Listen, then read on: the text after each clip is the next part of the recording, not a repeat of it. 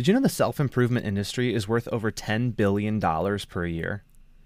At any given point, books on the bestsellers list tend to be mostly things about personal productivity or self-improvement or organization or just making your life better, which tells me that people are looking for answers. But can the personal productivity movement supply those answers? Can it keep its promises to help us live lives that are more peaceful, more meaningful, more intentional? Or, as I want to explore in this episode, has the personal productivity movement failed us? Hey guys, welcome again to another episode of the Redeeming Productivity Show. My name is Reagan Rose, and on here, I attempt to help Christians get more done and get it done like Christians. So, what I want to talk about today is basically personal productivity, self-improvement as a movement, as an industry, as a whole, and kind of evaluating the current state of that industry. And don't hang up. This isn't a phone call, but don't turn it off yet, because here's why this is, I think, is going to be interesting to you. A lot of the promises that are implicit in self-improvement literature or books on it or podcasts on it or whatever, it's not just that it's going to help you be more efficient with your time. The implicit promise isn't just that you're going to be a better worker or get more done. There are these implicit and explicit promises that by being a productive person, these books or whatever, they're going to teach you how to live a more meaningful life, be happier, make more money, and generally just be at peace. And so I want to evaluate some of these implicit promises of the personal productivity industry and question whether it has delivered on those promises or not. Has the movement failed us? Okay?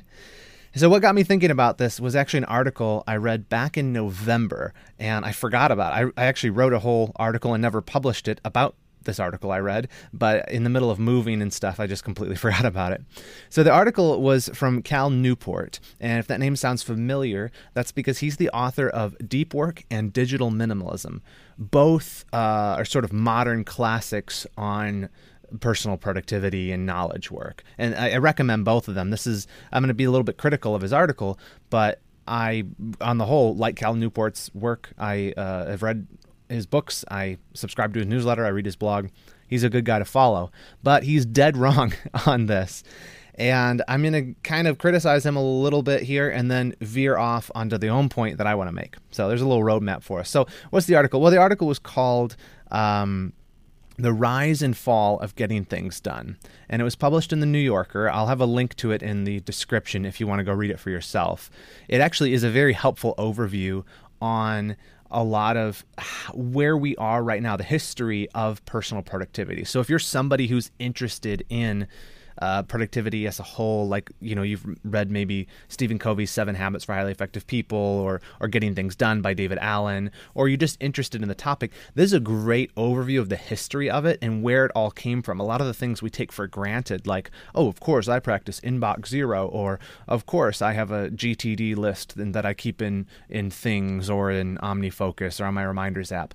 A lot of the philosophy and the history of that is covered in this article. So that's interesting. That's helpful. That I definitely think is worth reading. But in tracing the origin of it, he basically concludes that the personal productivity movement has failed to deliver on its promises. So mainly he says that personal productivity as kind of a theory can only offer us coping mechanisms for surviving chaotic workplaces, rather than addressing the underlying problems with the way that modern work functions. So you're listening to a productivity podcast. You may work in an office environment, or you may do something else, but if you're interested, which you clearly are, in personal productivity, it's usually because we want to get a grip on the chaos. We want a little bit more peace. We want a little bit more order to our lives. And basically Newport's argument here is that all it does is help you manage the chaos, but there's a deeper problem in modern workplaces, which I don't want to get into too much there because I don't actually really care about that part of it. But here's a quote from it, and he's criticizing David Allen's Getting Things Done methodology, which is the basis for all modern task management apps and most task management systems in general. If you haven't read that book, it's worthwhile to read Getting Things Done by David Allen. Here's what he says. He says, the shortcomings of personal productivity systems like GTD, that's Getting Things Done, become clear. They don't directly address the fundamental problem, the insidiously haphazard way that work unfolds at the organizational level. They only help individuals cope with its effects. So I get what he's saying. He's saying in a workplace, personal productivity movement has thrust back on the worker the onus for knowing how to cope with just basically an onslaught of different information and inputs and task requirements from different people and trying to keep that all straight. And if you've worked in an office environment, you know that feeling is basically anybody can give you something to do many times. You don't know what has priority, and to rise up and do a good job at stuff, you basically need to learn how to be personally productive. That might be why some of you are listening to this. And so he basically pulls the rug out from the whole thing. He says it shouldn't be that way. Why is it the worker's responsibility to manage the chaos of the office? Again, I don't want to get into that point of it. I'm just explaining to you what his point was in it. So I get those concerns. But what's weird is that he basically throws out the whole personal productivity movement as a whole and says, see, it failed. So, forget it. But to that, I just say, no, it hasn't. It's personal productivity. Like, if your office is chaotic, personal productivity can't help you fix that. Why could it? Why would you assume it could? It can't. But it can help us cope with the everyday things in life. Inbox Zero can help us, like the fact that you get an onslaught of email, that exists, that's real. I mean, you're not going to fix the modern office, but you can at least learn some techniques for coping with those things and dealing with them better, and use tools to be more personally productive, even if they can't cure the chaos at the source. So I think, and hope you stuck with me, here's the point I want to make. I think he's pointing the finger at the wrong culprit. I think Newport's saying in this article that he thinks that the personal productivity movement promised us that it would help us tame all the chaos in our lives, and it can't do that. And I don't think that personal productivity movement, I don't think most of the books you read about it actually make that promise. But I do think they've made other promises that they cannot keep. And so in many ways, I think the personal productivity movement has failed us in not being able to keep its own promises. So I mentioned at the beginning that there are, in the world of productivity, these implicit and explicit promises that it's going to give you peace, it's going to give you meaning, things like that. As a Christian, I can tell you that not only will personal productivity not give you lasting peace, it will also not give you lasting meaning. Some of the techniques and stuff you learn from practicing productivity techniques might help you in some ways with those, but it cannot keep that promise. It cannot give you peace. If you're just wanting a more efficient way to manage your day-to-day tasks, then personal productivity answers the call. Ring, ring, ring. Hello, personal productivity here to solve your problems. Boom. That will help you. And you need to learn how to get GTD or some of the other basics of how to be productive. But personal productivity literature makes these promises beyond the scope of just helping you to manage the chaos that, it doesn't keep. It can't keep. It cannot give you peace and meaning. So let's talk about that. Personal productivity can't give you peace. To some degree, being more productive can give you a modicum of control and peace, but not true deep peace. Knowing that your inbox is clean, that you don't have a bunch of things sitting out here that you need to do but you forgot about, it can give you that. By practicing some of the very basic things, as we talked about, you can learn how to manage a task list efficiently. You can learn how to manage projects from the beginning to the end. You can learn how to keep things more organized. And in that sense, it can give you the beginnings of peace and little taste of a slightly less chaotic and more ordered life. But I think, and I don't just think this, I see these promises being made by some of the people in the productivity industry that, this is the way that it's going to make your life just absolutely peaceful, and you're not going to have a worry in the world once you put your faith in personal productivity. But that's just it, isn't it?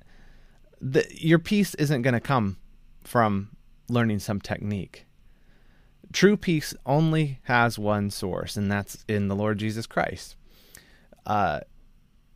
You need to have peace with God and peace with men before you can have peace in your working life or in the day-to-day requirements from you. And that's just a fact. Jesus said in John 14:27, "Peace I leave with you, my peace I give to you. Not as the world gives do I give to you. Let not your hearts be troubled, neither let them be afraid."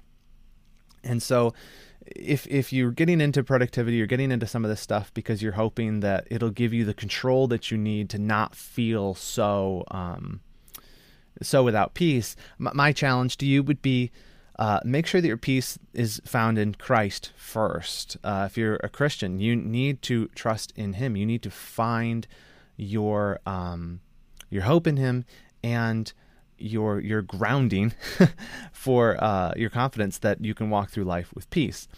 Then you can add to that some techniques and some tools to begin to exert a greater level of organization and control over your day-to-day.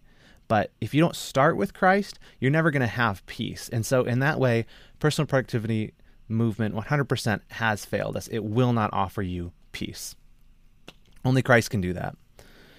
But the second thing I see the personal productivity movement promising and failing to give us is meaning. And I've talked about this. I bring this up quite frequently, maybe every 10 podcasts on this program.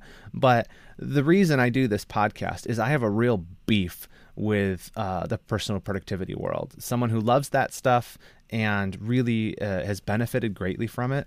I just see them over and over again go way too far. Most of the big gurus in personal productivity tend to have at least some Zen Buddhist leanings. They might not really be like practicing Buddhist, but they borrow a lot from that philosophy.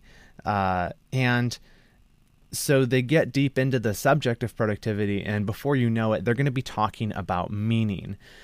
And you can understand why they would. The intersection between wanting to be productive and wanting to do things with your life and meaning is pretty obvious. Like I said in the beginning, the reason you want to be productive isn't just because you want to get, it doesn't end with, oh, I want to be productive because I want to get more done. No, why do you want to do that?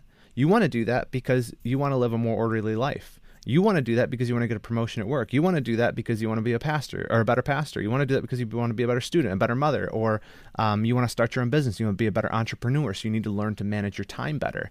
Like the reason you get into productivity is because you're looking at these greater goals. And when you zoom out like that and look at these bigger goals, those goals are the reason you're chasing those goals and not another is because there's some meaning to that. There's some hope that if you get to there or if you have that, your life will be more meaningful, more purposeful, more fulfilling, right? And that's true. I'm not challenging that connection. I'm acknowledging it and saying, okay, as Christians, we can't just assume that getting into the subject of productivity, trying to learn to be better at these things is just this bare, simple, unconnected philosophy. Because carried with most stuff in the personal productivity movement are secular, ungodly, unbiblical philosophies about what it means to be a person, what it means to be happy, and what the meaning of life is.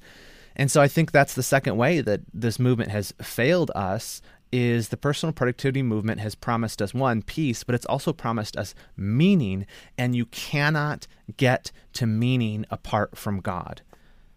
What I mean is you can't live a purpose-filled life apart from God. You can live a purpose-filled life, but it's going to be the wrong purpose and the wrong meaning. You're just going to be wrong. And so these guys that base their philosophies about what we should be doing, what our goals should be, what the meaning of life is, and on Buddhism or just secular philosophy, and say, oh, we should all be happy, and so start a business and be productive in doing that business, and then sell it. Then you can go live on an island and be rich. Therefore, your life will be meaningful because the purpose of life is to be happy. No, wrong, error. Personal productivity can't give you meaning. Don't try to get it from there. Don't try to get it from there. Meaning comes from knowing God. So peace comes from knowing Jesus, and meaning comes from following Jesus. And this is something I think about this all the time, and I think every Christian should, is that when Jesus told his disciples to seek first the kingdom of God and his righteousness, and all these things will be added unto you, right? And he's talking about like all the necessities of life and whatever. He's saying, don't worry about that stuff. Seek first the kingdom and God's righteousness, and this other stuff will follow. That is where our minds have to be. If you have a philosophy of life, if you're approaching your work with any kind of purpose behind it, that ought to be it. Whatever it is you're trying to do, maybe you're trying to build a little business or something. The reason you're doing that has to be that your mission is to seek God's kingdom and his righteousness. And that is something that no amount of productivity literature, no amount of apps on your phone, no amount of anything external to the Word of God, external to knowing him, is going to provide for you. So my encouragement to you is just seek your peace, seek your meaning in Christ, and keep it there and keep your focus there. And as you wade into this world of how can I be more efficient with my time? How can I be a better steward of these things? Make sure that's why you're doing it. And be just really, really cautious as you're approaching personal productivity stuff, because the movement has failed us. But you know who hasn't failed us is the Lord Jesus Christ. And he is the rock of our salvation, and he is that strong foundation on which we should build our lives. And so, yes, let's take from the world these ideas about how we can, block our time out more, keep our inbox more organized, have systems for keeping our files straight, and all of that.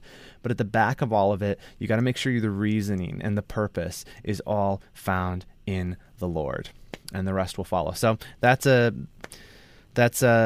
my encouragement for you. That's the episode. Our strides towards improving our personal productivity should never become a substitute for that which only Jesus can provide: peace, meaning, and most importantly, salvation. Guys, thank you so much for listening. That is the end of the episode. Before you go, don't forget to like or subscribe if you're watching on YouTube or listening on a podcast player, because I come out with these weekly. I also have a blog at redeemingproductivity.com and some videos over on YouTube, so don't forget to check those out. And I will see you again here next week. But until I do, please remember this: in whatever you do, do it well and do it all to the glory of God.